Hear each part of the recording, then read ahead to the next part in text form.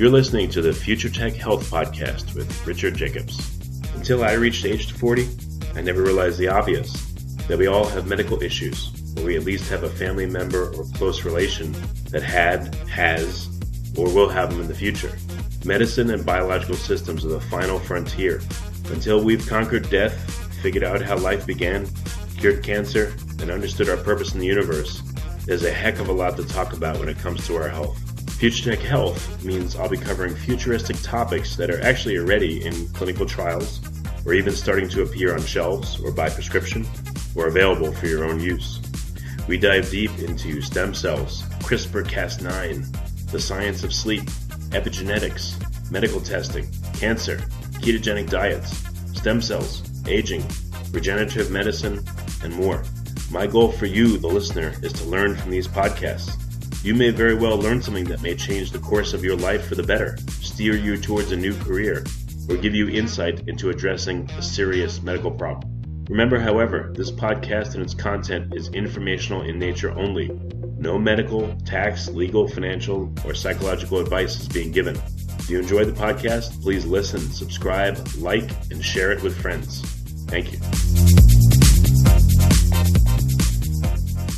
Hello, this is Richard Jacobs with the Future Tech and Future Tech Health Podcast. As part of our sleep series, I have again a returning guest, Dr. Stephen Park. We spoke a number of months ago when I knew a lot less about how to sleep properly, and I got his book, which is called Sleep Interrupted. A physician reveals a physician reveals the number one reason why many of us are sick and tired, by Stephen Y. Park, MD. It was great to talk to him last time. The book's got a lot of insights into what could be going on with people not sleeping well and why they're tired, and I wanted to have him back. So, Steve, thanks for coming. My pleasure. Thanks for inviting me. Yeah, I know you're probably tired of telling it, but what got you into caring about sleep, as a doctor, if you don't mind retelling what happened?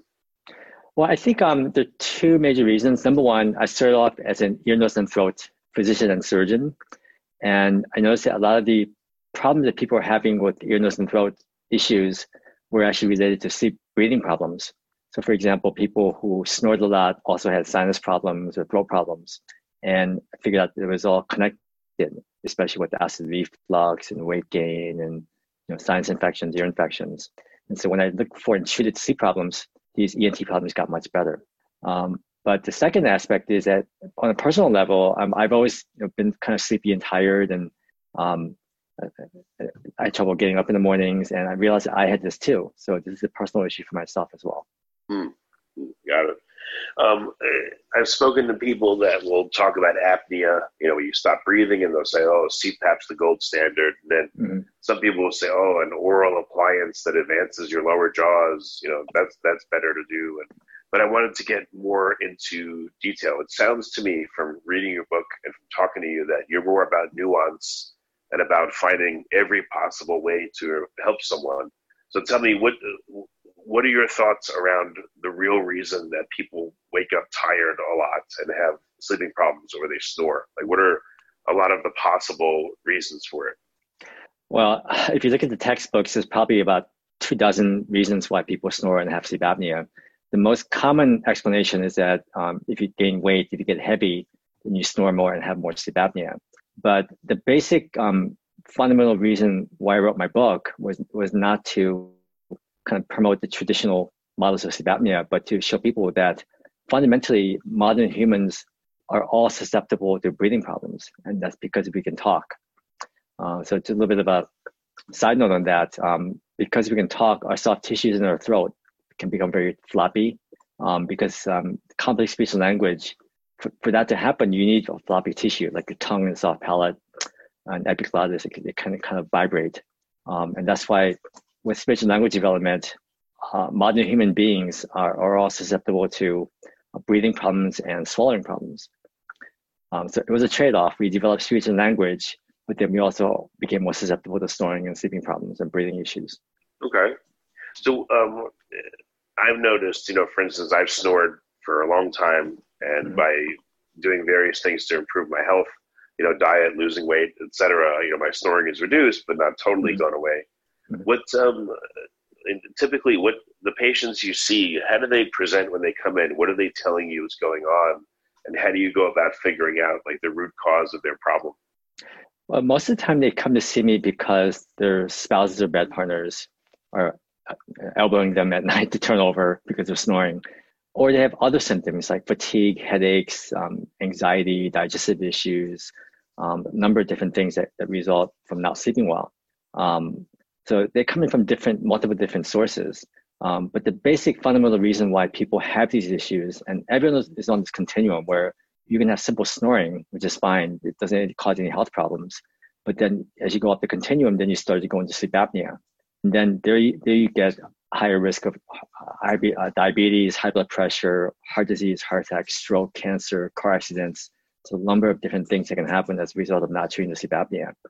But there's also this misconception that you have to be overweight, male with a big neck to have sleep apnea, but that's totally not true. We know that even young, thin women that don't snore can still have severe sleep apnea. So that's a challenge. When you say sleep apnea, it just kind of denotes this stereotypical thought that you have to be a certain mode or sex or weight to have it. But almost anyone, if you're a modern human being, can have it. Yeah, that's true. Like, when you talk about even snoring, you assume it's like some big old fat guy with a beard, like in the movies, they show you that. Yeah. And he'll snore and his beard lifts up as he snores and it comes down. And culturally, I don't think snoring is taken seriously. I mean, it's an annoyance, and it's, I know emotionally the snorer feels bad because they don't know they're doing it typically. And then the people that are in the bed with them, the person that's in the bed with them is suffering and they can't sleep with them sometimes in the bed, or they're pissed off at them. And the person, they don't mean to do it. So it's like it's a whole psychological thing. Yeah, it can be very emotionally, psychologically very distressing for both the snorer and the snoree. Well, so in your experience, is snoring enough to cause health problems, or does it have to progress to apnea to cause health problems? Like, is snoring no big deal, or is it? What they've shown is that snoring by itself, without sleep apnea on a sleep study, is still linked with a higher risk of stroke. And so, even if you don't have sleep apnea, a lot of people have major breathing problems, and this is what I talk about in my book, the section on upper airway resistance syndrome, or UARS, where you stop breathing a lot, but it's not long enough to be called apneas. So I have a lot of healthy-looking men and women who stop breathing, let's say 25 times an hour, but their score in the sleep study is 0 or very, very minimal. And you can have, like I said, you can have simple snoring without any consequences, but most people these days, if you snore regularly, it does lead to other medical consequences like fatigue or headaches or anxiety or digestive issues before the medical complications take effect. Why do you think it leads to strange things to me, like digestive issues? I mean, headaches, maybe I can understand, but like, what's the mechanism? So if someone snores, what is it doing to their sleep architecture, and why is it cause all these strange problems? So when you're snoring, what that means is that the soft tissues in your throat are caving in partially. You're not obstructed completely. So if you're snoring, you're still breathing, right? It's when you're not snoring that may be a problem because you may not be breathing. But let's just say you snore a lot. What happens is that the soft tissues, especially the soft palate, it starts to narrow, and then it starts to vibrate like a reed on a clarinet reed or a woodwind instrument. And then what happens is that the brain picks up the fact that you're about to stop breathing, and it wakes you up from deep to light sleep. So even partial obstruction can lead to these subconscious arousals. So you can't stay in deep sleep. You keep waking up from deep to light sleep. So even though you think you're sleeping the whole night, it's fragmented sleep. Now that leads to a physiologic consequence where the body thinks it's under attack all the time. So you go into the state of physiologic stress, and that has a whole host of other downstream effects. Where if your body's under stress, things just don't work well. So you don't digest food that well. Your nervous system becomes on guard, edgy, or hypersensitive, and your senses become more heightened. You have more pain issues, anxiety, depression, those kind of symptoms, and hormonal imbalances too, because physiologic stress, alters your reproductive and physiologic hormones, like even your thyroid hormones. Okay, so it makes sense. It leads to a whole cascade of hormonal issues, and the root of it is that you're stressing, your body is being stressed dozens of times an hour possibly. So you can't get deep sleep, for instance, or maybe even REM sleep. You can't get it because you're in and out, in and out, in and out. And, exactly. Right, your body's probably producing more cortisol, and your whole, I guess it leads to like a whole hormonal cascade, and if this happens to you every night for, 6 to 8 hours a night, that's very significant in terms of your physiology over time, really stressing it over and over and over and causing big changes. Right. And long-term stress leads to weight gain because physiologically it promotes weight gain, increases hunger for unhealthy sugary fatty foods. And also talking about hormonal imbalances or hormonal effects, there's one aspect of snoring and sleep apnea that's really interesting. When people say they wake up to go to the bathroom, they blame it on, let's say, a large prostate, or you have an irritable bladder, or you drink too much water. But one of the most common consequences of snoring and sleep apnea is that you make more urine. Every time you stop breathing, even partially, you stretch your heart, and your heart thinks that there's too much blood coming in. So it makes a hormone called atrial natriuretic peptide that goes to your kidneys to make you pee more than usual. So that's why when you wake up in the middle of the night, it's usually around the same time every night. Oh, why would it be around the same time, by the way? Because let's say that you make a little extra urine more than usual for the first 5 or 6 hours. And then as your sleep cycles go up and down throughout the night, around 3 a.m., that's when you start to go into the longest periods of REM sleep when you're dreaming. But that's when your muscles are most relaxed. Oh, so the urge to pee will be, you'll have a full bladder, and then your ability to stop pissing yourself is lowest. So your body will say, wake up, you better pee, otherwise you're going to, go all over the bed. Right. You wake up and then you think you have to go to the bathroom, but usually it's not a lot of urine. Oh, okay. I thought so. Is there a difference in people that wake up and they do have to go a lot versus people that wake up and they think they have to go, but they don't? It's a big continuum because, everyone's different. Let's say you have diabetes, so you're going to make more urine too. But most people who wake up multiple times to go to the bathroom, it's mostly due to the sleep breathing issue. And most of the time, for example, if let's say you go to the bathroom 3 or 4 times a night, and after you start CPAP, the nighttime urination goes away, or it gets more minimized down to like 3 to 1. Okay, and the reason for that is, again, you're not making this, I believe you called it I don't remember the name, but it was a peptide. Yeah, ANP or atrial natriuretic peptide. It's a hormone that makes you pee more than usual, or make more urine. Okay. Yeah. Okay. Yeah. So that's one thing that happens. All right. So that would lead at least to a long duration awakening of probably 3 minutes, maybe a lot longer than that. So that would be a substantial break. Okay. Yeah. So how do you go about helping people that, that have snoring every night or have apnea? What's your diagnostic method? I know everyone's different, but, take me through what you typically do. Sure. Well, let's say you came to see me in the office and you're complaining about snoring. There's really nothing else besides the snoring that bothers your wife. And so the first thing is we have to look at your lifestyle and dietary factors. Number one, make sure you're not sleeping on your back. And this is a well-known concept that you have to stay off your back, because on your back is when everything falls back more due to gravity, especially when your muscles are relaxed. So there's these gadgets that you can get online. I think in the old days, they used to say use a tennis ball, sew it inside a sock and tie it to the back of your pajamas, but that doesn't work that well. So there are these gadgets you can purchase. I think 2 brand names I'm familiar with is Anti-Snore Shirt and Slumber Bump. And these are vests with big bumpers, inflatable bumpers on the back that keep you off your back. But that works, to various degrees. Some people, it's uncomfortable to sleep on the side. For example, your arms get numb, or you get backache. But in general, you should stay off your back if possible. And then the other major issue that I always start with is make sure you're not eating close to bedtime. And the reason for this is that, let's say you stop breathing just once in a while, may not be enough to be called sleep apnea, but the more stomach juices you have when you go to bed, the more it comes up when you stop breathing once in a while. So that causes you to not only wake up, but also causes inflammation in your throat, causing more obstruction. Oh, and then snoring, I've also heard, creates a vacuum or a negative pressure that can also pull stomach acid up out of the stomach into the throat as well. Yep. Well, snoring by itself, probably not, but you do create a vacuum effect. That's where you're making that sound. But when you stop, so when you stop snoring and you have an apnea, that's when you create a tremendous vacuum effect, which is known to cause your stomach juices to be suctioned up into your throat. So that's that reflux concept that goes hand in hand with snoring and sleep apnea. That's why you should never go to bed in a full stomach. All right. So again, a patient comes in, they say, "Hey, doc, my wife says I'm snoring like a freight train and I'm tired all the time." So you'll ask, what will you start quizzing them about their behaviors and things like that? Like, again, what's your method? Right. So making sure that they're not sleeping on their backs, no eating late, making sure they have good nasal breathing. Actually, like, a little bit of a side note, one of the there's an article I read maybe about 15, 20 years ago that really piqued my interest in this area.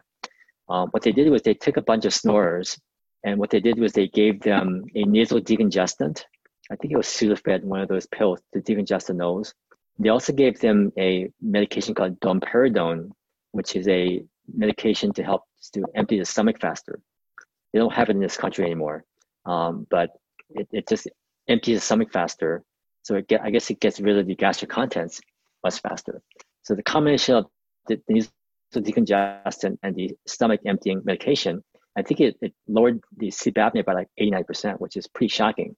So that's why the two most fundamental principles I start with is make sure you're breathing well through your nose, and empty your stomach before you go to bed.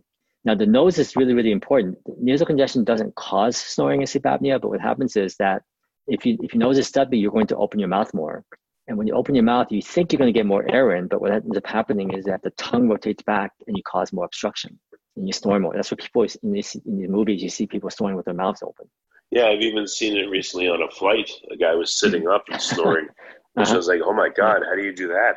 Yeah. But, yeah, and again, people have various degrees of susceptibility. So if they're really bad, they're going to snore in any position. Yeah, I was going to ask you that. How is it possible to snore if you're laying on your side or if you're sitting up? Like, if I guess it's not just with the tongue. That's probably right. Why I was just fixated on the tongue. So if someone's sitting up or on their side, how come they still snore? What's going on? Okay. Because it's not just your tongue, but the tongue interacts with the soft palate and the walls of the side of your throat where the tonsils sit, even if you had your tonsils taken out, that the side wall where the tonsils used to be can still cave in from side to side. And the soft palate can cave in front to back, or it can cave in like a purse string, like a round purse string. So depending on what stage you're at, some people may be more positional, and some people it may not depend on position. And also what stage of sleep you're in, different stage of sleep, you get different muscle relaxation levels. Interesting. And from what I've read, REM is the time where your everything relaxes the most. Is that right? Completely. You have no muscle tone whatsoever when you're dreaming. So could you take singing lessons to help strengthen your throat? Could you play, I've heard like playing the didgeridoo helps. Like, how do you strengthen your throat so it doesn't flap around? Okay.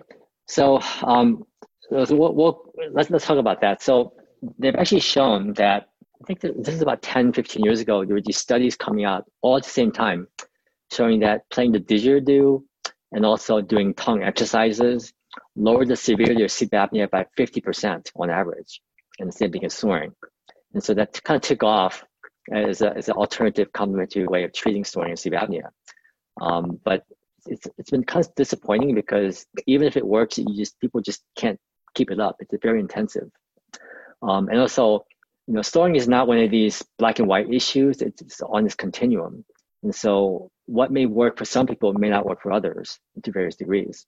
And so it depends on who you end up speaking to or what you read on the internet. You'll find different ways of addressing snoring. And tongue exercises, singing, didgeridoo, these are ways of toning the throat muscles. And that helps to various degrees. But again, if you're further up on that continuum, it's not going to work as much. So in general, I do recommend starting with it because it's not invasive and you can get access to it pretty easily. But at a certain point, most people will probably need a little bit more intensive intervention as opposed to just conservative exercises. Along those lines, even acupuncture has been found to lower severity of sleep apnea by 50% on average. Oh, okay. I guess we don't need to get into the mechanisms of acupuncture. It's a whole other field. But no, right. Well, I want to return briefly back to the stuffy nose syndrome. That I've found is a huge, like for myself, if my nose is stuffed up, my sleep's going to be horrible. Exactly. It feels to me like it's a backup. I guess also if your nose is clear, you're less likely maybe to develop vacuum. But if my nose is stuffed up, it just feels like I have no backup. You know, like when your nose is stuffed up and you eat, sometimes you have to go and take a breath before you eat food and hold your breath while you're eating, essentially, because you can't breathe. But during sleep, like I said, I've noticed it's just awful. So clearing your nose, like I don't know, like I've tried Breathe Right strips.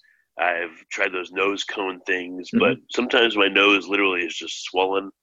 You know, nothing. You blow your nose, nothing comes out. Like, is there anyone out there that's big on how to clear your nose? Well, unfortunately, some people do find with nasal saline or combination nasal saline and Breathe Right strips or cones, or some people use allergy medications or even have to use the decongestants.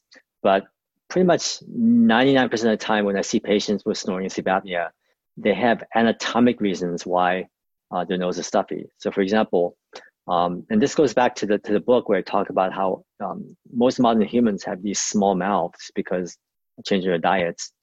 And when your mouth is small, it crowds the airway. So your soft palate and tongue take up too much space. So when it relaxes, you obstruct much easier. But when you have a narrow mouth, it causes the hard palate not to drop down. So you have what's called a high arched hard palate. And so inside the nose, if your septum, the middle of your nose, the septum as it grows downwards, if the floor of your nose doesn't drop during development, the septum buckles to one side. So that's called the deviated septum. And on top of that, the side walls of your nose follows your upper molars. So if the upper molars aren't widened, then the side walls are more narrow. On top of that, you have this crooked septum. And then lastly, your turbinates, these wings on the side walls of your nose, helps to smooth, warm, and humidify air. Those become more irritable and become more congested. And it could be, for example, it can be swollen due to allergies or weather changes. So, and then lastly, because your nose is more narrow to begin with, you create this vacuum effect so your nostrils cave in. So it's like it's a perfect storm causing nasal congestion due to all these factors. And then, like I said before, when you open your mouth, and I can actually see this during endoscopy when people are sleeping and I take a look at the camera in the throat. The more you open your mouth, the more your tongue and soft palate go backwards. Oh, so just the act of opening your mouth. Let's say I'm opening it now. So that causes your tongue. So opening your mouth causes your tongue, when you relax, to go backwards, and your soft palate to what? To also close in? Yes, goes backwards. Partially. Okay. Yeah. That's why a lot of people, when they're in the dentist chair and they have the mouth open, it's hard to breathe. Oh, okay, because all your tissues are obstructing you. Interesting. Right, and you're laying on your back too, right? Yep.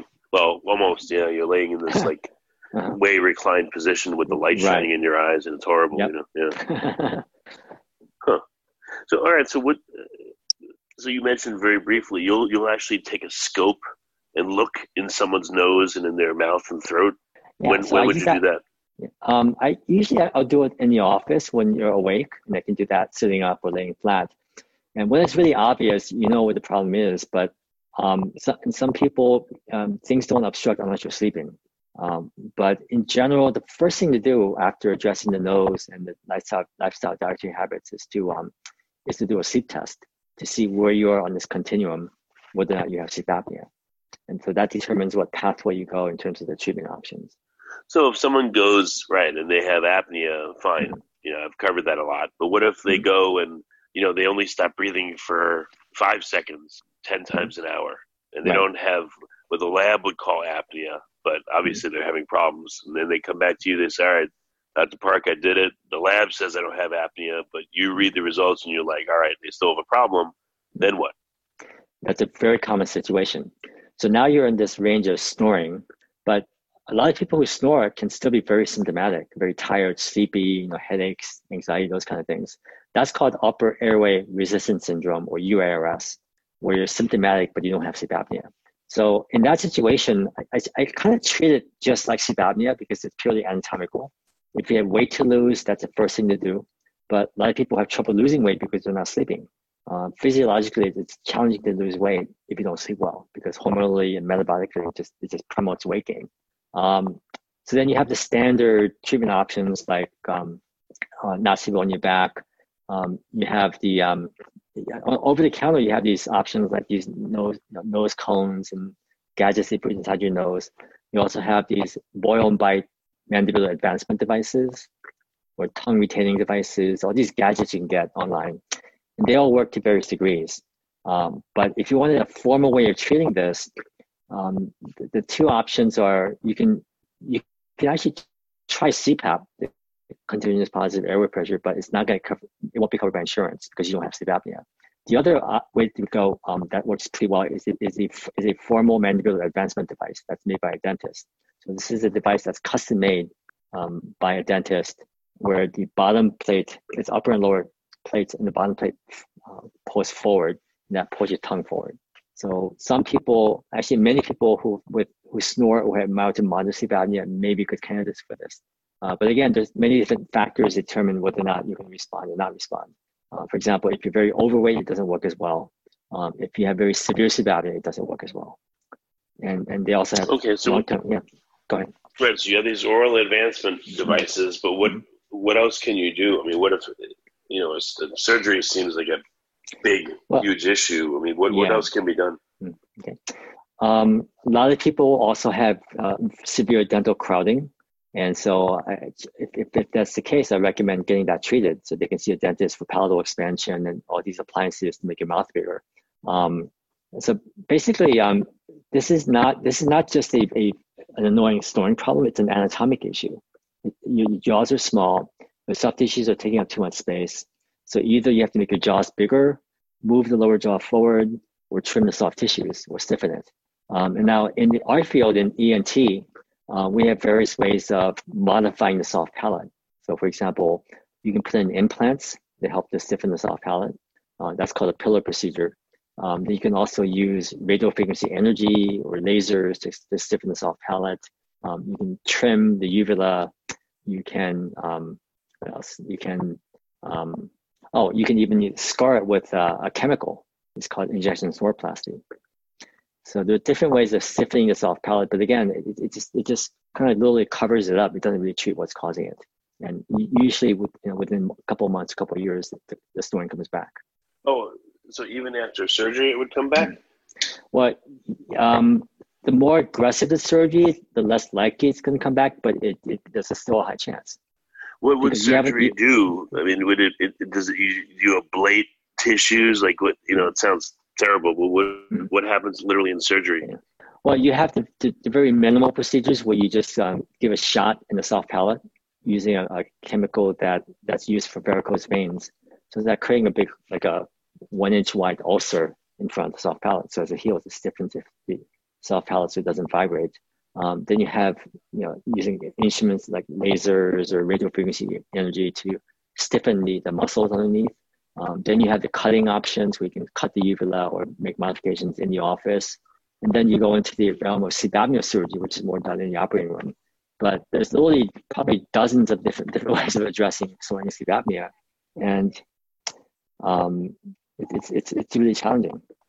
Well, if it's not necessarily pure apnea, but it's UARS, this upper airway resistance syndrome, again, what is your preferred sequence of treatments for someone, and how successful can you be? Yeah. I have no preference. Everything is customized based on the patient's tooth status, their insurance situation, their weight issues. Do they have other nasal issues to deal with? There's really no one option that works for everybody. And some people, especially in our field, we do a lot of these out-of-pocket procedures for snoring. I don't do that as much anymore because what I'm finding is that long-term it just comes back, because again, you're not addressing the major cause, which is that small mouth. So as long as you have a small mouth, whatever you do, it's not going to work that well in the long term. I know it's a little bit depressing, but well, there's got to be something you can do. So what if someone has a small mouth? I mean, can they do like a palate expander or a spreader even as an adult? Like, what can they do? Yeah, you can absolutely. So my general answer is, it's not a matter of A versus B versus C. It's A plus B plus C. the more you do and layer on, the better the results you get long term.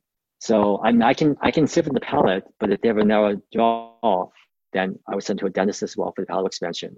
If they have nasal congestion, I'll treat that medically or surgically, and then work on the dietary lifestyle modifications to lose weight if they have weight to lose. So it's a multifactorial approach to snoring. It's not just a simple procedure that you get done in the office. Well, what if you're a skinny lady and you just don't have large features in general? Everything about you is smaller, and you have these problems. Like, what do you do then? Well, typically, I see a lot of these skinny people that are young and healthy looking, but it's not just that the body's skinny, but the mouth is skinny. So again, it has to do with a small mouth with dental crowding. Many people will have wisdom teeth that won't erupt or have it taken out. Some people have had 8 total teeth extractions, for example.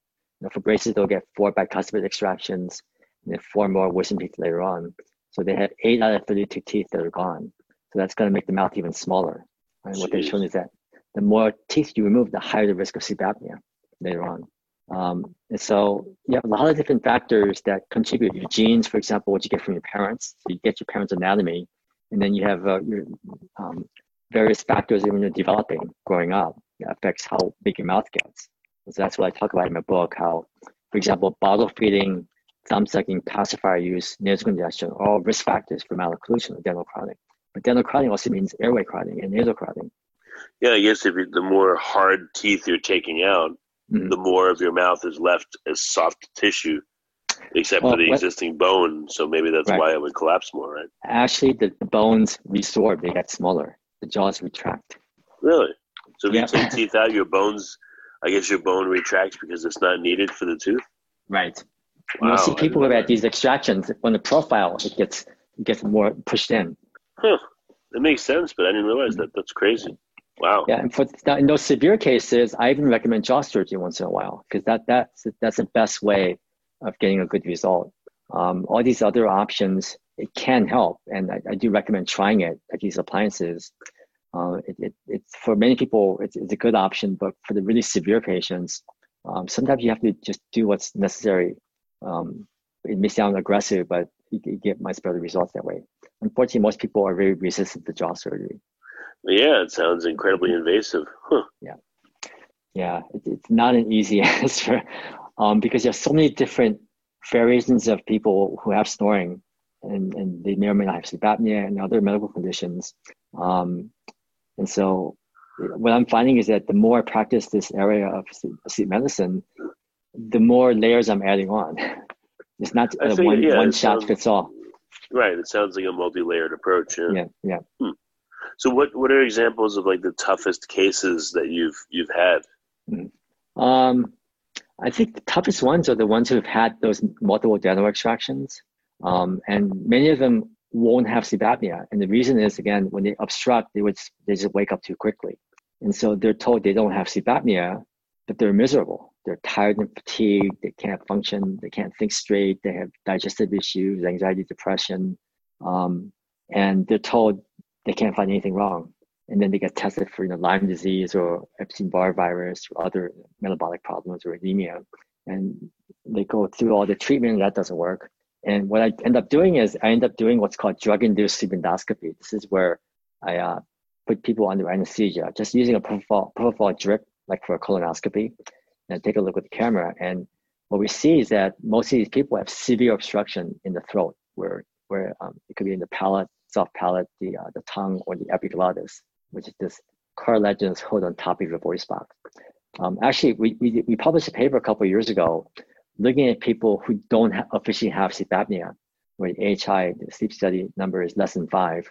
And on the drug-induced sleep endoscopy, 83% had significant multi-level obstruction. Wow. So you can tell because they're in this, essentially the sleep state where everything's relaxed and you can see when the collapses are happening. Right. With each breath in, they collapse. Jeez.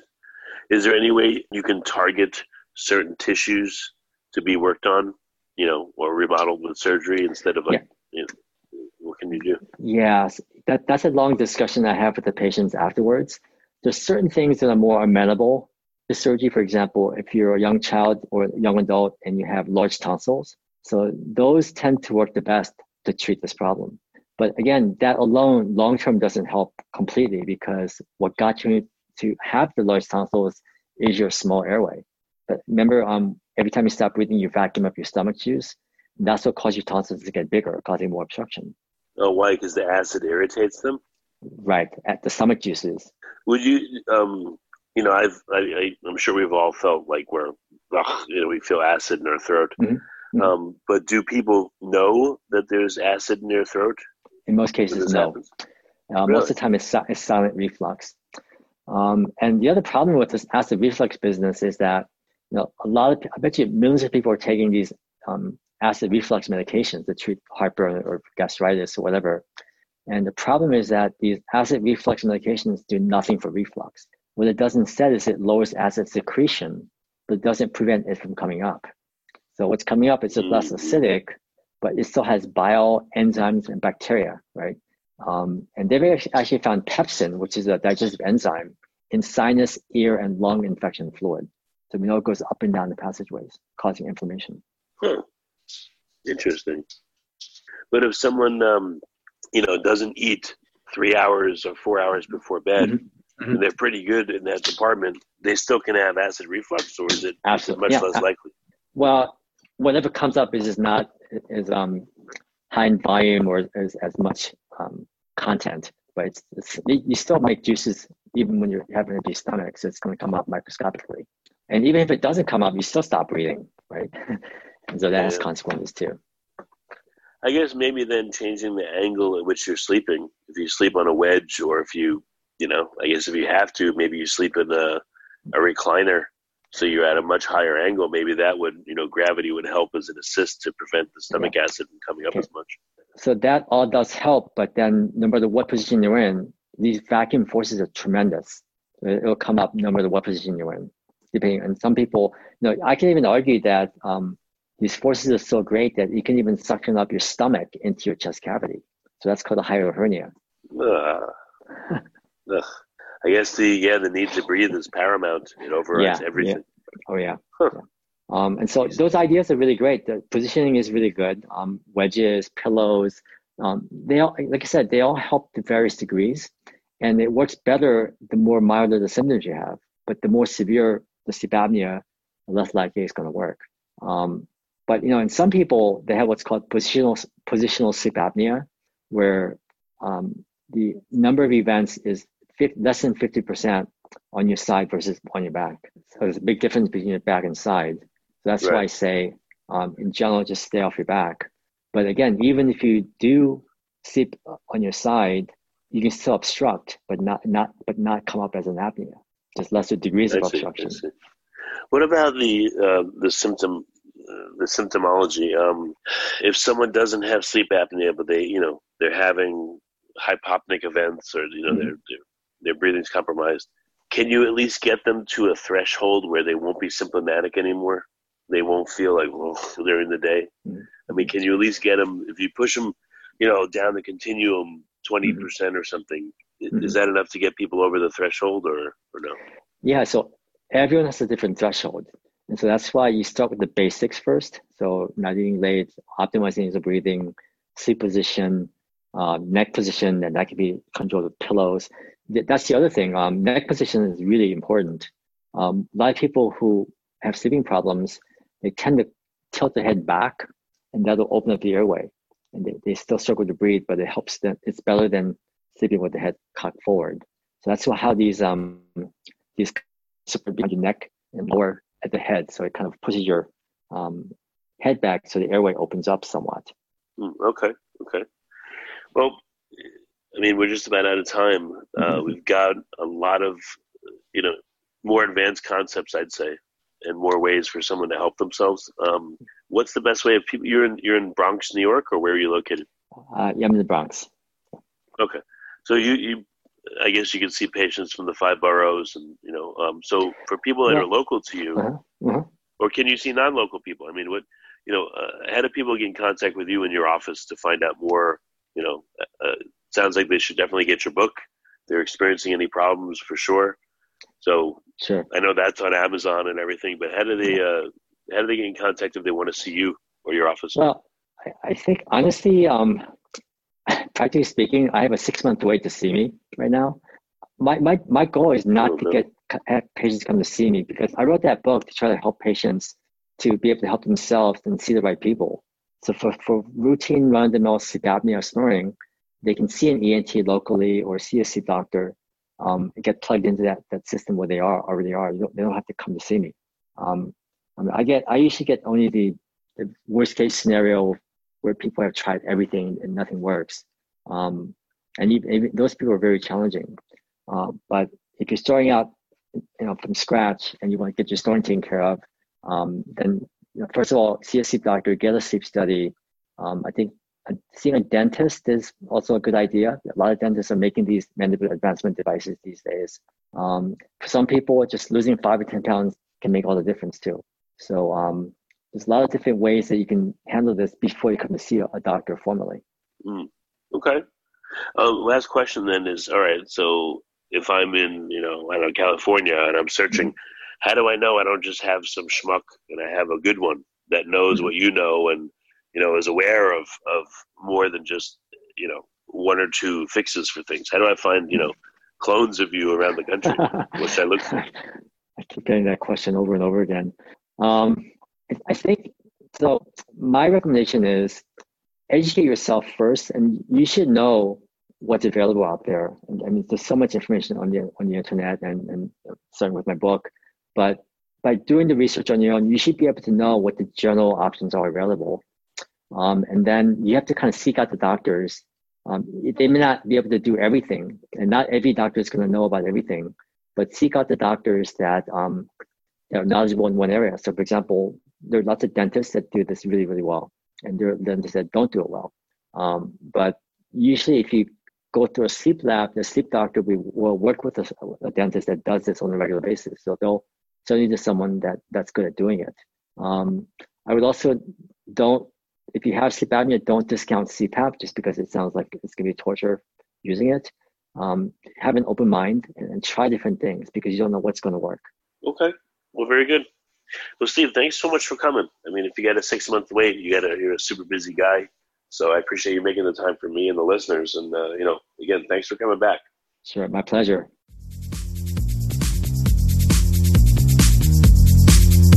You're listening to the Future Tech Health Podcast with Richard Jacobs.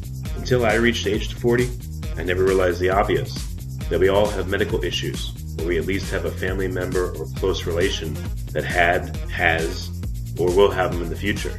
Medicine and biological systems are the final frontier. Until we've conquered death, figured out how life began, cured cancer, and understood our purpose in the universe, there's a heck of a lot to talk about when it comes to our health. Future Tech Health means I'll be covering futuristic topics that are actually already in clinical trials, or even starting to appear on shelves or by prescription, or available for your own use. We dive deep into stem cells, CRISPR-Cas9, the science of sleep, epigenetics, medical testing, cancer, ketogenic diets, stem cells, aging, regenerative medicine, and more. My goal for you, the listener, is to learn from these podcasts. You may very well learn something that may change the course of your life for the better, steer you towards a new career, or give you insight into addressing a serious medical problem. Remember, however, this podcast and its content is informational in nature only.